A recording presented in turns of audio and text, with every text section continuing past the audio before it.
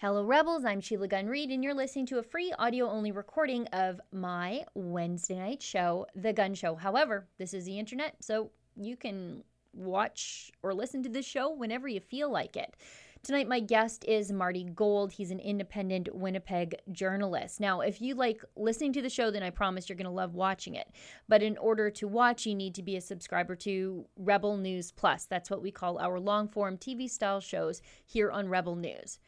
Subscribers get access to my show, as well as other great TV-style shows too, like Ezra's Nightly, Ezra Levant Show, and David Menzies' fun Friday night show, Rebel Roundup. It's only $8 a month to subscribe, or you can subscribe annually and get 2 months free. And just for my podcast listeners, you can save an extra 10% on a new Rebel News Plus membership by using the coupon code PODCAST when you subscribe. That's a heck of a deal. Just go to rebelnews.com/subscribe to become a member. And please leave a 5-star review on this podcast or subscribe in iTunes or wherever you listen to your podcasts. Why? Because those reviews are a great way to support Rebel News and help other people find our podcast without ever having to spend a dime. And now please enjoy this free audio-only version of my show. Justin Trudeau is proceeding with his cruel and inhumane carbon tax in the midst of the worst economic downturn in maybe 100 years. But one province is putting their carbon tax on ice. I'm Sheila Gunn Reid, and you're watching The Gun Show.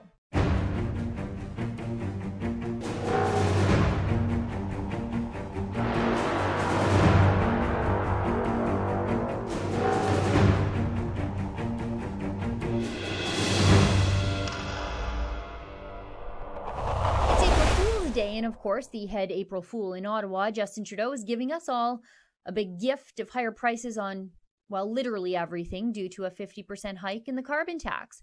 With the coronavirus pandemic shutting down and shutting in everything and everyone and grinding our entire economy to a halt, can you name me any other world leader that would be raising taxes in the middle of all of this? When 1 million people in Canada filed for unemployment benefits in just 1 week? Even Manitoba, a province that was set to bring in their own carbon tax to comply with Justin Trudeau's demands, is canceling their carbon tax that they were going to bring in today. So I thought there's no better time now than to bring onto the show independent Manitoba-based journalist Marty Gold to talk about what the coronavirus is up to in Manitoba and how his province is pumping the brakes on a carbon tax. So joining me now from his home in Winnipeg is Marty Gold in an interview we recorded yesterday afternoon.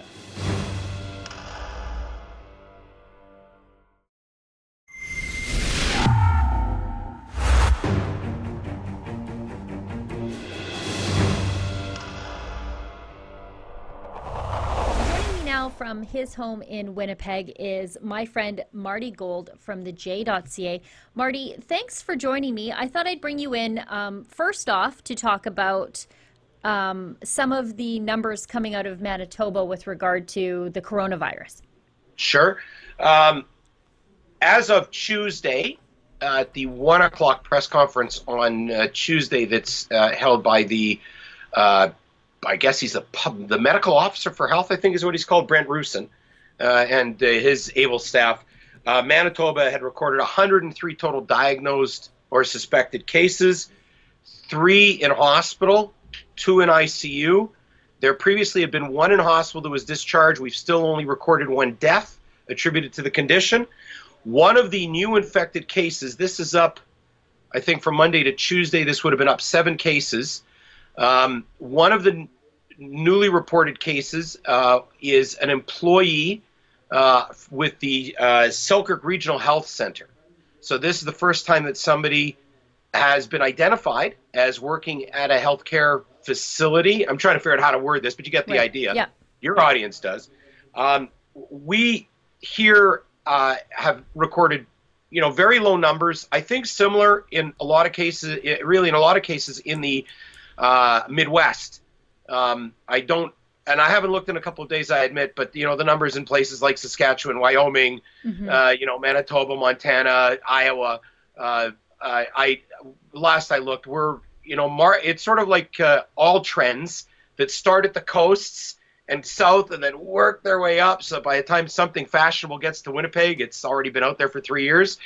This was something I learned around the clothing business in the early 90s in Winnipeg. And so once again, we're thankfully behind the great wave. We're lucky in that we don't have dense population. We don't have subway platforms people are standing on and such. And so it's been very controlled. I can go through the controls Sure. That have gone on. The Premier has been holding a daily press conference. They moved the time this week so it wouldn't coincide with the Prime Minister's performances.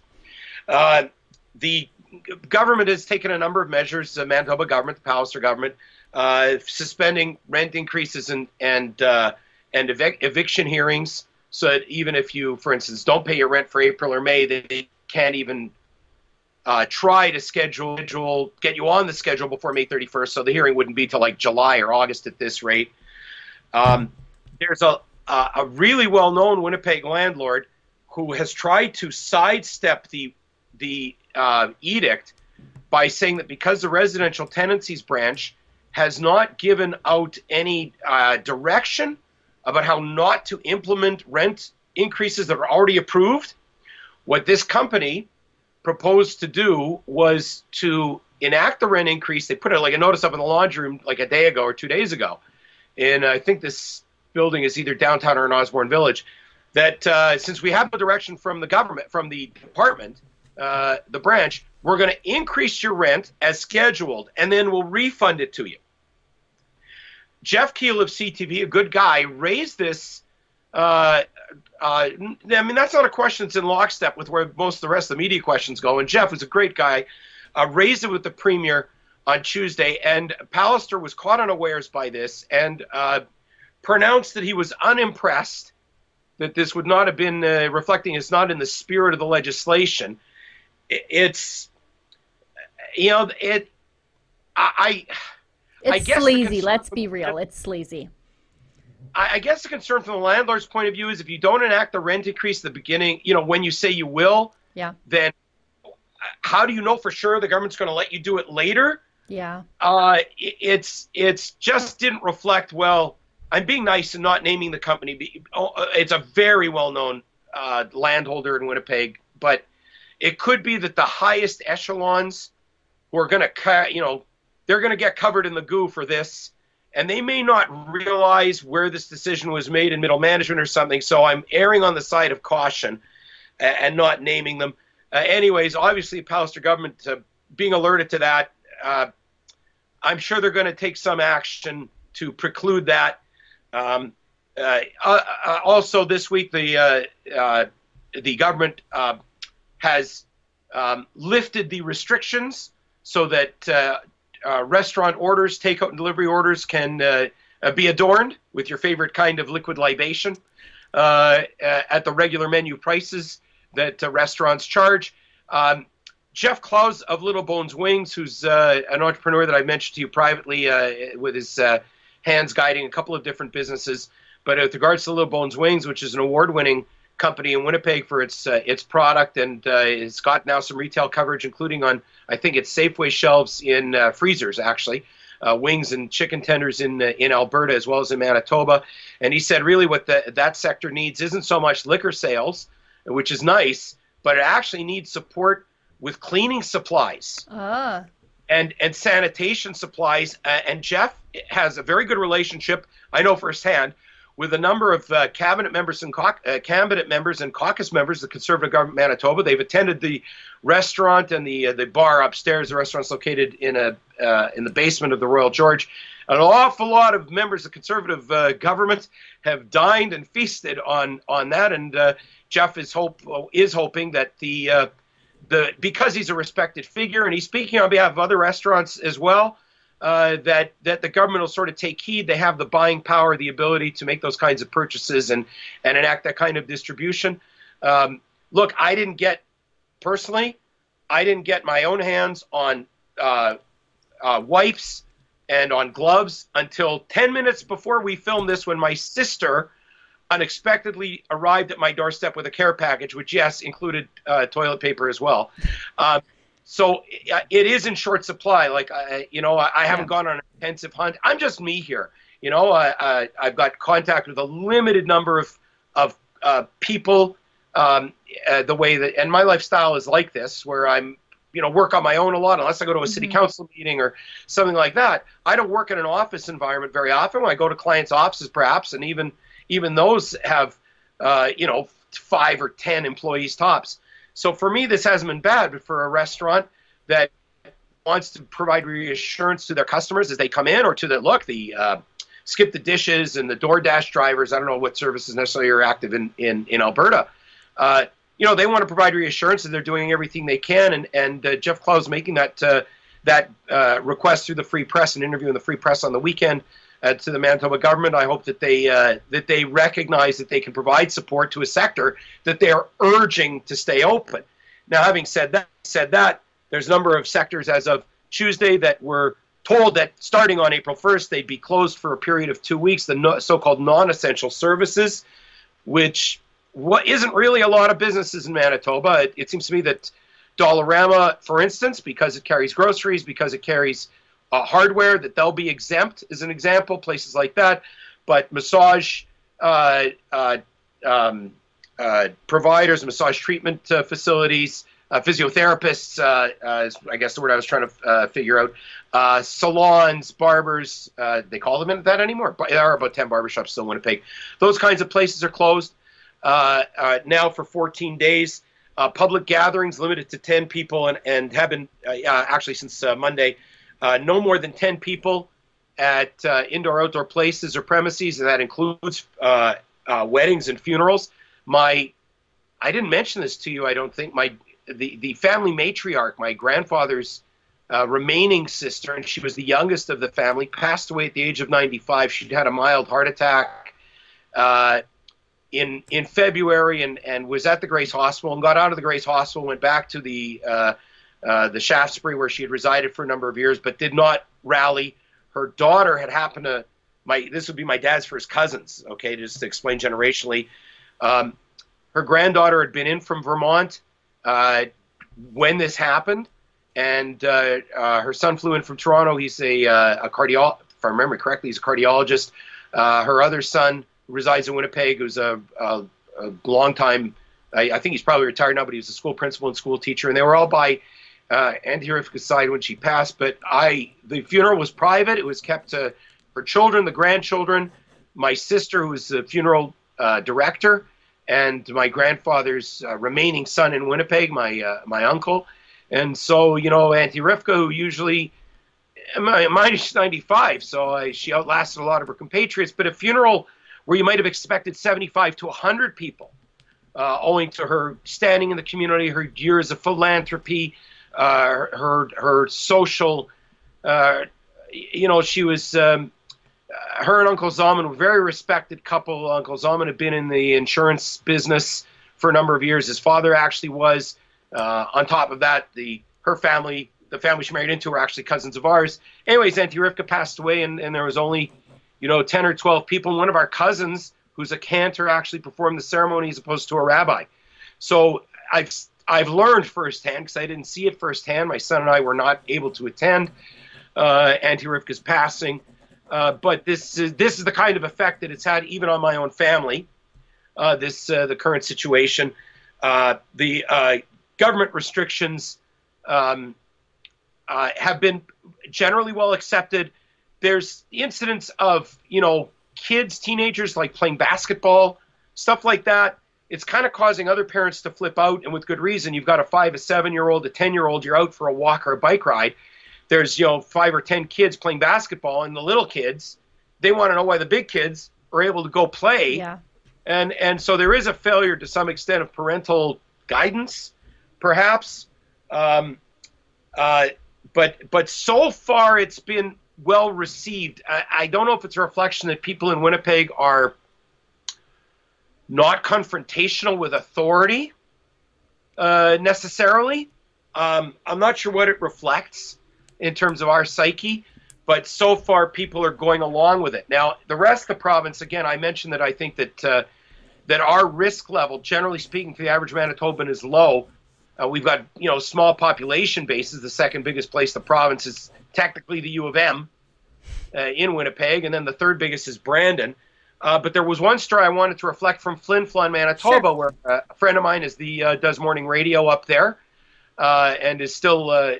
He was deemed an essential service. He was quite thrilled, actually, to find out the communications workers, which I thought would be meant like Wichita linemen and internet service guys. So it turns out it means broadcasters and journalists as well. Yeah. In Flin Flon, a mother took to Facebook, I think it was on Monday, and put it right out there. We've got a case in Flin Flon. It's my daughter. Here's what happened. The daughter had gone to Cancun with her boyfriend on March the 6th. So we can presume that the daughter's 20 to 25, went to Cancun with the boyfriend, returned on March 13th, was not asked any questions from customs about their health, was not screened whatsoever, was not told to self-isolate. The boyfriend played a hockey game, I assume it was an indoor rink in Flin Flon or Creighton, perhaps the adjacent Saskatchewan community, on March 14th. So on the Saturday, so came back on the Friday. They went to the Unwinder, a popular watering hole in Flin Flon. The next day, on the Sunday, the Manitoba government asked international travelers to quarantine themselves. They did so. The daughter, lost her sense of taste and smell, and I guess had noticed online, because it has not been widely distributed by health authorities in Canada, that this is a precursor symptom. She recognized it. She got tested, as did her boyfriend. She came back positive. That was her only symptom. The mother wanted to get it out ahead of the curve because, her daughter and the boyfriend had come back from Mexico and had socialized, and I don't know them. I don't know how, a lot of people from this country, including two officials from Manitoba, if I'm remembering correctly, Winnipeg Regional Health Authority, went on vacation to Australia in the first week of March. So when your average, I don't want to call her a hipster, but this young couple from Flin Flon, they went on vacation. They're only as dumb, if it was a dumb thing to do, I'm not saying it is, but if it was deemed a dumb thing to do, they're only as dumb as some of the highest echelon health officials in Manitoba who did the same kind of thing. Or Sophie Trudeau. Well, Sophie, what I question about that one, along with a lot of other questions, that was a We Day event. Yeah. Now, why anybody thinks that Sophie Trudeau is a significant enough figure to have it any kind of a We Day event outside of Canada is absolutely preposterous. Yeah. But she took the junket with her mother-in-law, so Margaret was there, and the children. I don't know if they've been I still haven't heard for sure that they were or were not tested. But somebody else who was seen in a picture with her, this supposedly famous actor I'd never heard of before this came up, he tested positive, God only knows how. Meanwhile, the Prime Minister, the erstwhile alleged beau of said Sophie, has not come down with his own symptoms. The one point that the mother in Flin Flon wanted to make before we move on was the social media shaming, she meant, has to stop. And in that regard, when there wasn't an edict from the government, and this reflects on the government and Dr. Tam, but when the government wasn't telling Canadians don't go anywhere at the beginning of March, the end of February, I agree with the mother. It's very hard. Like I said, when your top-ranking health officials in Manitoba were taking off to Australia, I'm not so inclined to start, jumping up and down on people from Flin Flon that wanted to get out and go to Mexico for a week on a trip that they was not spur of the moment, that they had planned for some time. There's a lot of people in that boat. Now, most recently, I mentioned the Premier has health briefings, has briefings every day. The health officials, chief medical officer of health, has a briefing, and he said on Tuesday that wearing masks is not useful if you're worried, stay home, and that they provide us false sense of security. I saw the look on your face. Well, it takes this resulted in a bit of a discussion when a reporter, I think it might have been a CBC reporter, mentioned this, that people on Twitter are pointing out, Leonard Kaplan, a former cab driver who's well known to me, that, you look at the rates of infection in places like Hong Kong and Taiwan, they're all wearing masks. Yeah. Maybe the problem here is the doctor can't admit we just have a shortage of masks and doesn't want to cause a stampede towards it. And so there is a question of whether Manitoba Health was prepared. Now, in terms of the city of Winnipeg, aside from the reaction to the province of Manitoba. City of Winnipeg was very slow. Mayor Bowman got off on a very bad footing when early on Winnipeg Transit had no plans to increase the cleaning of their buses. Oh, my Lord. At this point, people found out that they don't clean the buses very often. They might sweep it out, but they don't actually sanitize it very often. And there was a firestorm directed at Mayor Bowman and Transit. That course was reversed. The mayor's got a bunch of other political problems. They keep losing, like the legal department here are total bumbling incompetence. Was there a lawyer on Green Acres?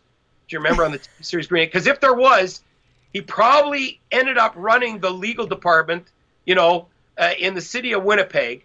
They missed a filing deadline a couple of years ago for a $20 million lawsuit over terrible problems with the wastewater treatment plant. They missed the filing deadline. The city fired the lawyer they said was responsible. It should have been the head of the legal department who was responsible. They fired that lawyer, who I was never a big fan of. She sued for wrongful dismissal. They had to settle out of court.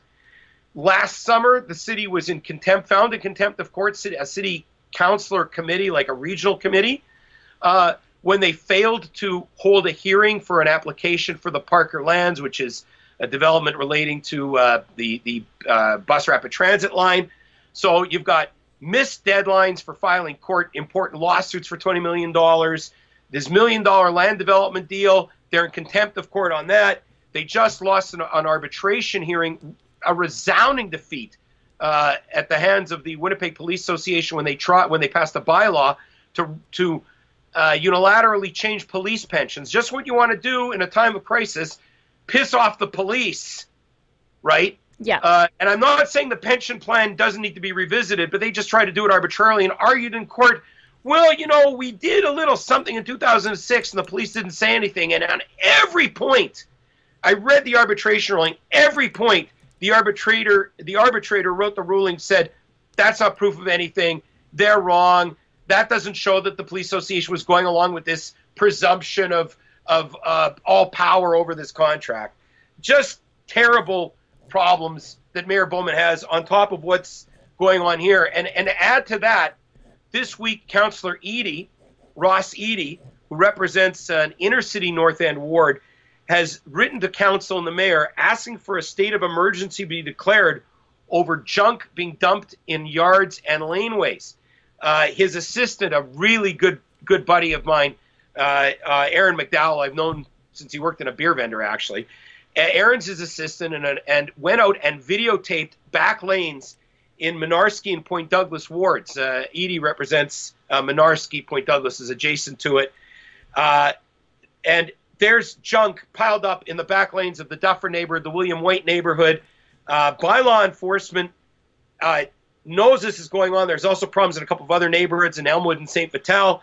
Councillor Gilroy, who's on Executive Policy Committee, one of Mayor Bowman's inner circle, Cindy, constantly, and Ross apparently constantly hear of fires being set by this, bulk waste fires.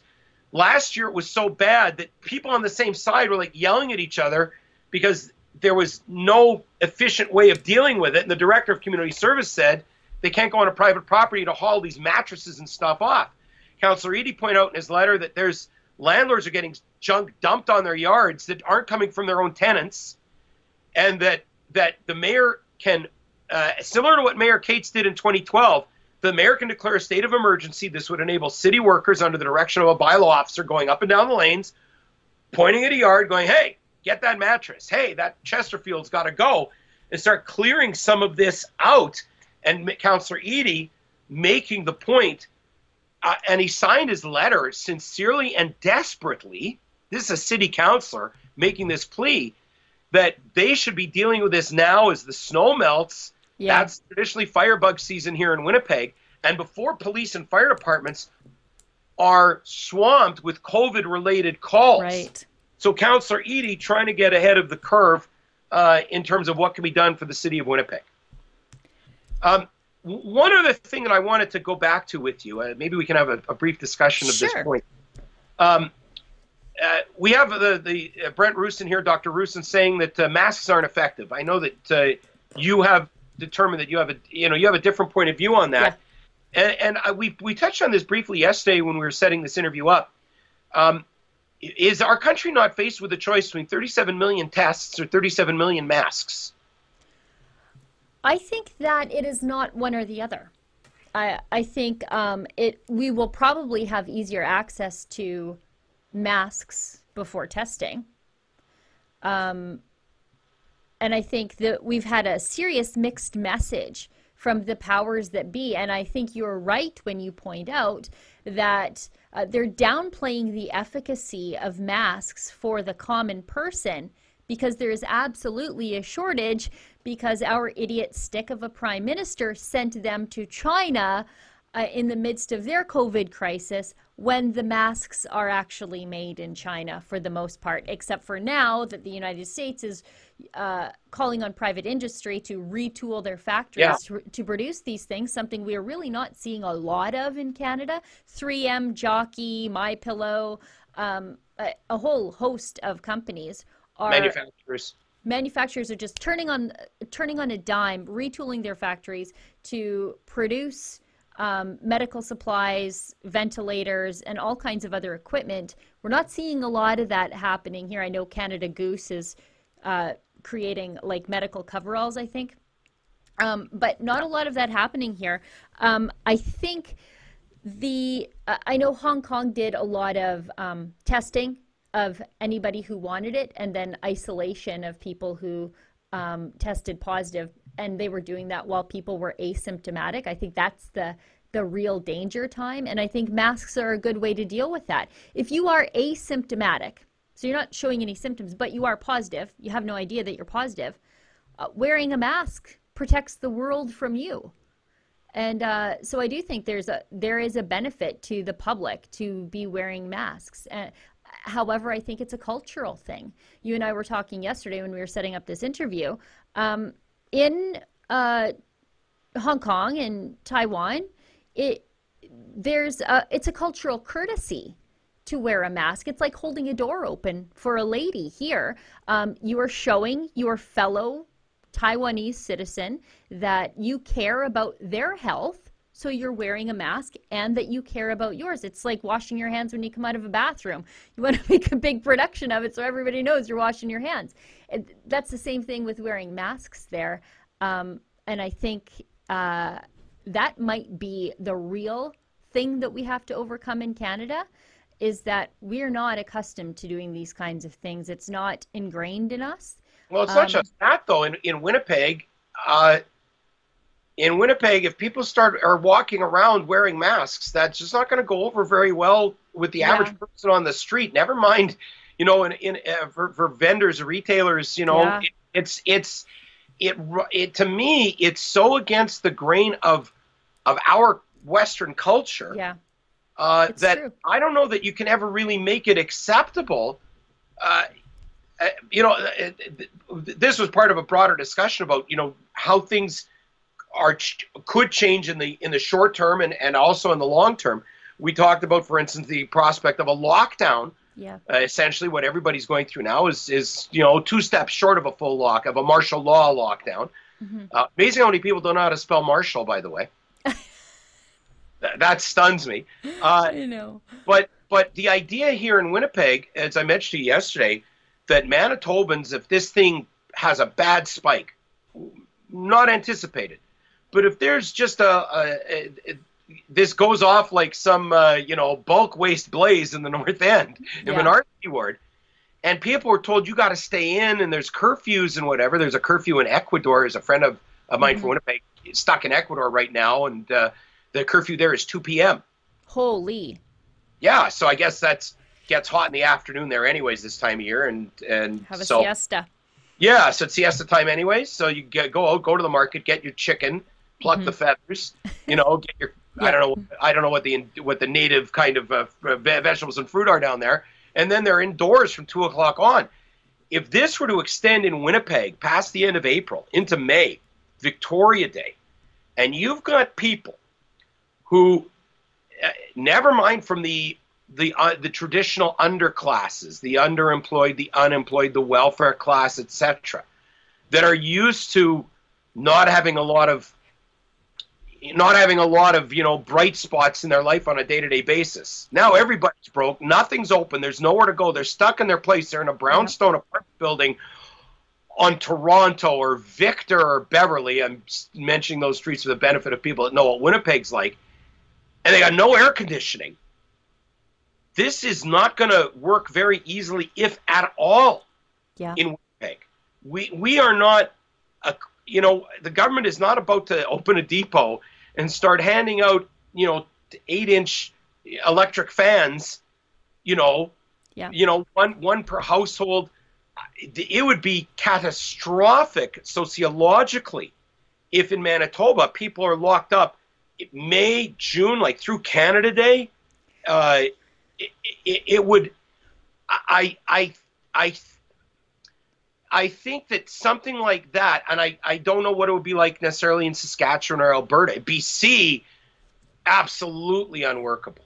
Yeah. I can't see people there putting up with being cooped up under government order. It might be something like honestly, it might be something like the Black, have to be something. If it was approaching the level of the Black Death, where half of Europe was wiped out in like 4 years, I think it was. Sure, people see death all around them, then it's like, oh, pardon my French, I'll stay home. I don't think if the numbers don't get like that, I don't know that people are going to buy into the necessity to be locked into their own places. But obviously the hope is here that because of our smaller population base and various checkpoints and other things, that we'll be able to come out of it relatively unscathed. I mean, for right now, 1 death and only 4. One of the hospital cases I forgot to mention was a false positive. Yeah. I happen to have been given the contact information on that individual, and I'm going to be trying to get a hold of them and do an interview with them. So our numbers are just so low that we're really hoping that it's not going to be, we're not going to end up with extreme measures such as are required in New York, New Jersey, not yet in California, but Chicago, Detroit, I understand, is a mess right now. This ultimately is the big middle finger to the urban visionaries and their dreams of density and this vision of the future where we're piled on top of each other like cordwood. It's very plain now that when people say they want space, that they want affordable space, that there's a reason why people have single family dwellings, right? Yep. And who's been really quiet through all of this? The urbanist crowd, the global warming crowd. Yep. There's a lot of silence from that side of the equation. Global warming. Before I forget, we want to talk about carbon tax. Yes, please. On March the 5th, the Manitoba government announced a plan. It was a combination of an election promise by Premier Pallister to lower the provincial sales tax, which is ridiculously too high for reasons I won't get into now. But governments get addicted to having money to spend. Mm-hmm. It was going to be lowered from 7% to 6%. He had made that promise, and he had combined this rollback with an announcement of a made-in-Manitoba carbon tax. Again, I remind you all, regardless of what lies are told by political strategists, Brian Pallister in 2016 did not run on the basis of a carbon tax whatsoever. Yeah. But he thinks he sees writing on the wall from the Trudeau government, and better to do something and try to convince the courts that you're doing something than have something else that's way more injurious at a higher rate imposed by the Trudeau government. So he had proposed a so-called flat green levy, which I still don't understand how it was being, I don't know if it was being applied like a sales tax or what, that he said would save people a significant amount over the Trudeau government levies if you could convince the courts that Manitoba, because of hydropower, isn't getting the kind of credit that the Trudeau government is giving other provinces with their own plans. And in that regard, Pallister's right. Trudeau does not acknowledge that we are a carbon sink in Manitoba and that, in fact, there should be no carbon tax here whatsoever. 100% of the green levy will go back to Manitobans. I don't know how Pallister, he said that. I don't know how Pallister is paying for the administrative costs. Exactly. That's more hocus pocus. So he combined this. We're going to lower your taxes here. We're going to add a tax here. But he suspended that now. There's no plan to move forward with either the sales tax reduction right now, which is understandable because every store would have to retool their cash registers. Wouldn't make sense to do it now anyways. I kind of understand that. But he's not moving forward with the carbon tax, the provincial carbon tax either. Unlike our esteemed Prime Minister, who as a spending addict and as the the crown prince of the globalist movement, is I saw one of these bills, and I don't know if it was from Saskatchewan or Alberta. It was probably from Alberta, where the amount of gas, of natural gas they used was like $300, and the tax was $400. Yep. I have yet to meet a human being who can justify this, that the tax is more than the cost of the product, as though the product was something that kills people, poisons people. Meanwhile, the Prime Minister announced that who gets to waddle up to the trough one more time. How did he call him? He had a comment about to describe Ralph Goodale. Oh, Lord. What did he call Ralphie? Oh, I try to avoid all Ralph Goodale news. Expertise of Ralph Goodale. Good Lord. Yeah. He's defeated, but he's back. He's got a new job. Nose right in the trough. Yeah. There are a lot of Liberals, federally and provincially, have been keeping their mouths relatively shut during this period of time. And they're doing the right thing, because I think some of them are actually embarrassed by the ineptitude that's come out of Ottawa, the failure to enact proper screening at customs at airports. Dr. Tam is just, to my mind, obviously an apologist for the WHO. Yeah. And the WHO is not to be trusted whatsoever. That's not conspiracy theory talking. That's those of us that value freedom and liberty and that value straight facts talking. And WHO, has been way behind the curve on this for obvious political reasons from the beginning. As I said, a lot of Liberals are keeping the lips zipped at this stage. There's a lot more political cooperation going on than considering it's time of crisis than maybe we expected. The volume's pretty loud in the Western Canada a lot of the time in the last, certainly since going into the federal election and since. But nonetheless, every day Justin Trudeau comes out, takes direction in his ear from some unknown producer, says very little. The reporters in Ottawa have just been the reporters in Ottawa aren't as good as the reporters in Manitoba, honestly, questioning our leader. But in the meantime, that carbon tax going up is how it isn't. This is, I'm sure, the only government. I've not heard of another government that has raised the tax, whether it's an automatic tax hike or invoking a new tax hike. I've not heard of another government on the planet. Yeah. I'll rephrase this. In a democracy on this planet, let alone not a democracy, that's raised the tax right now, but Justin Trudeau finds a way. Well, not only raise the carbon tax, but give himself a raise right in the middle of it all, too. Yes, which supposedly could. Them in New Zealand. Yeah. And hardly a surprise given the mentality of the government of New Zealand. It's an awful thing that the modern day left cannot stop themselves from belling up to the trough. Always has an excuse why taxpayers have to give more, but they don't. Yeah, everything is an opportunity to either pat themselves on the back or line their pockets with the modern left. Absolutely.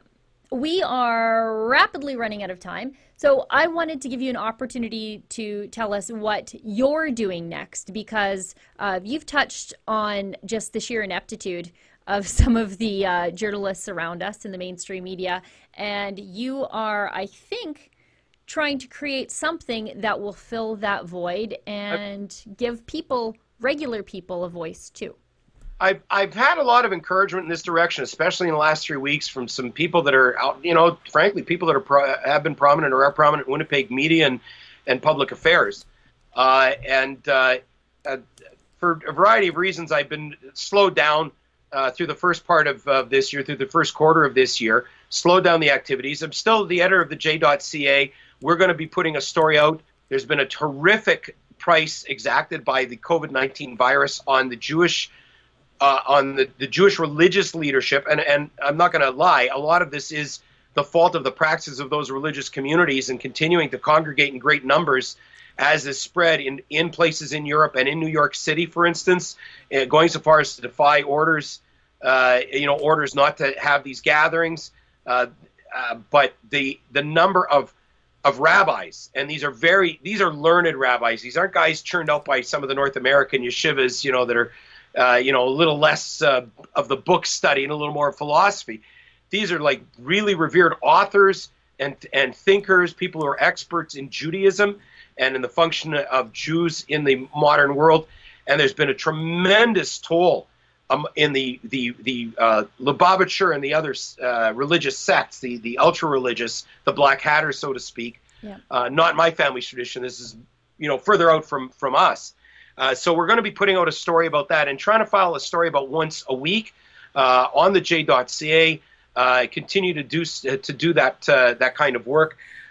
But a few years ago, and I think this is when I first might have come onto your radar, so to speak, is when I was doing City Circus, which was the only program on Shaw TV that really dealt with community affairs, public affairs. I think there's one program like it in Vancouver. I'm trying to remember the name of the guy. There's like one show like Ron Palmer? Yeah. And nobody does this kind of stuff. And Shaw TV, the other broadcasters, they don't like that. They don't like people doing news coverage because they own the news stations. They own the other networks. They don't want anybody competing and exposing how crappy newscasts are, worried about ribbon cuttings and feel-good stories, and not so much about real news. So what I'm doing is I'm reviving City Circus.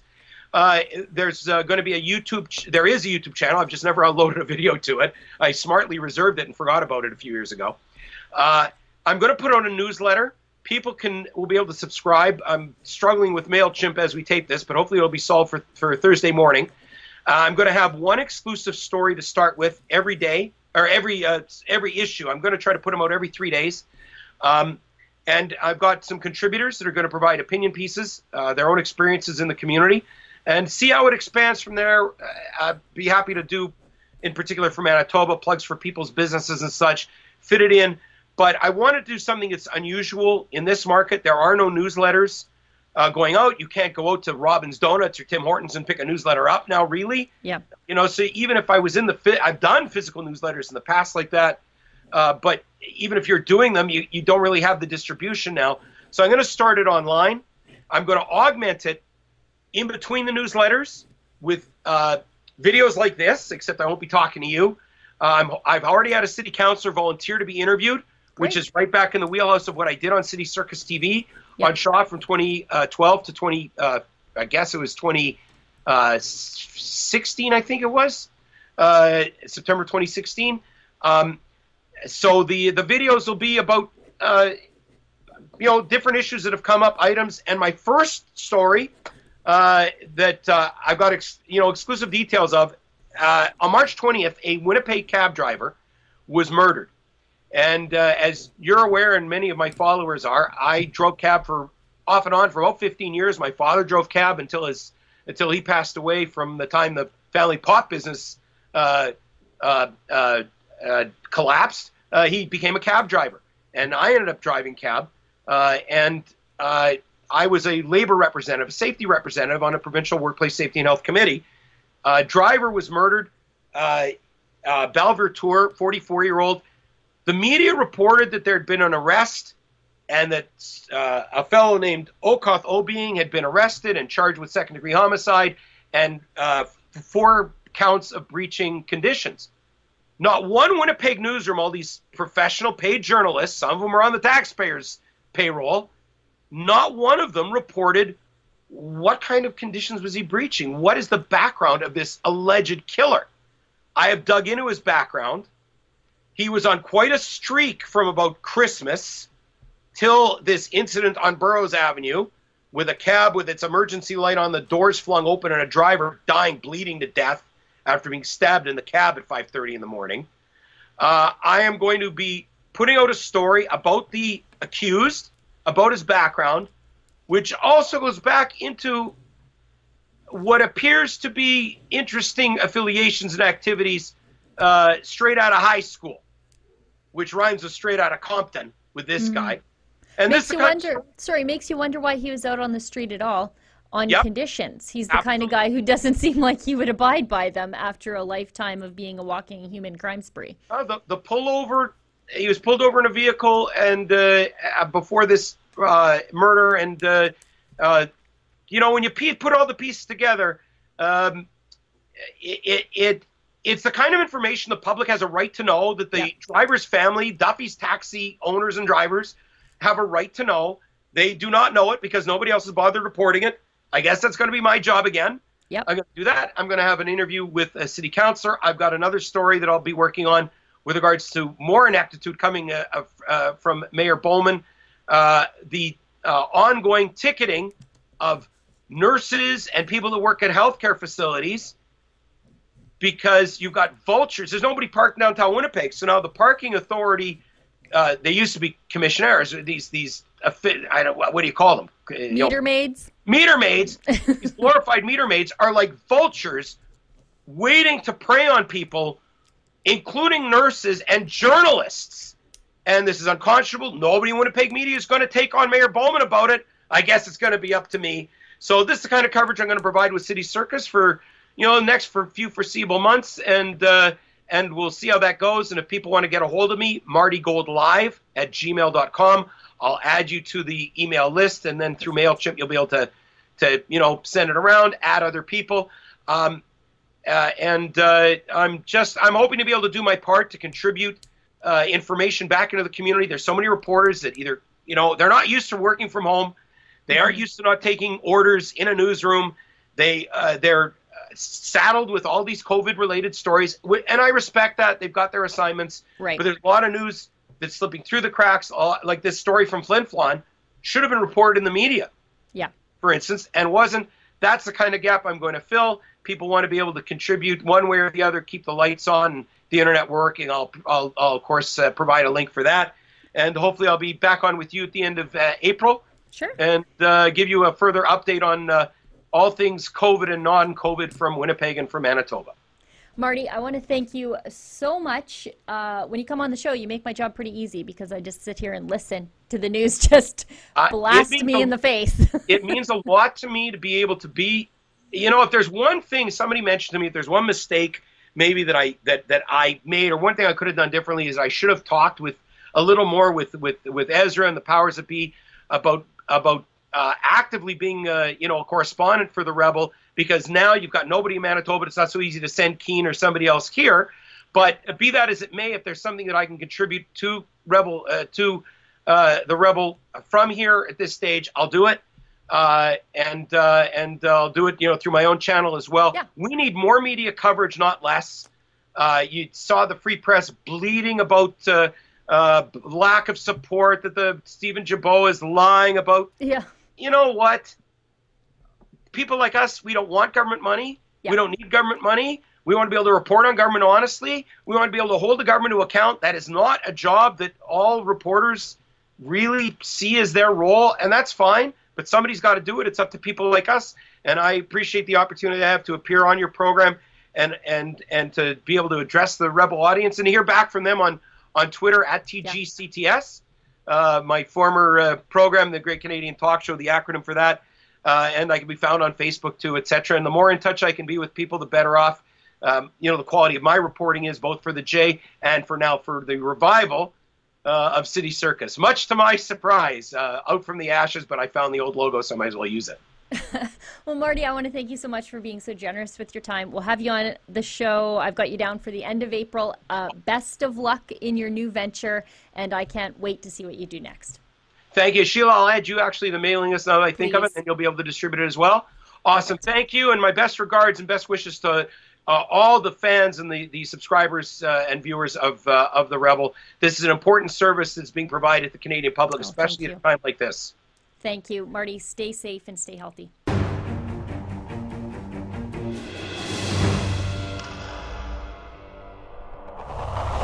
These are strange and unprecedented times, and I'm afraid to say we couldn't have a worse equipped leader in Ottawa to deal with all of this. Trudeau does not know how to inspire and reach out to the business community to produce the things that Canada needs to have to fight the spread of the coronavirus. Trudeau doesn't understand what employers need right now to keep more of their employees on the payroll through all of this. And Trudeau definitely doesn't understand what families need to get through any of this. Trudeau's holed up like a hermit in a hovel while the nation descends into crisis. And thank goodness for the people of Manitoba that their Conservative government realized that a carbon tax would rob what little money families have left.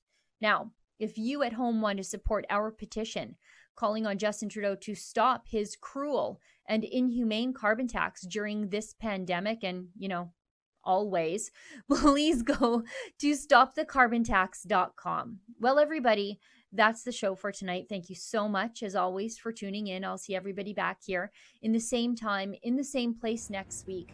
Please stay healthy. Please stay connected to the people you love. Reach out to those around you, not physically, however. And remember, don't let the government tell you that you've had too much to think.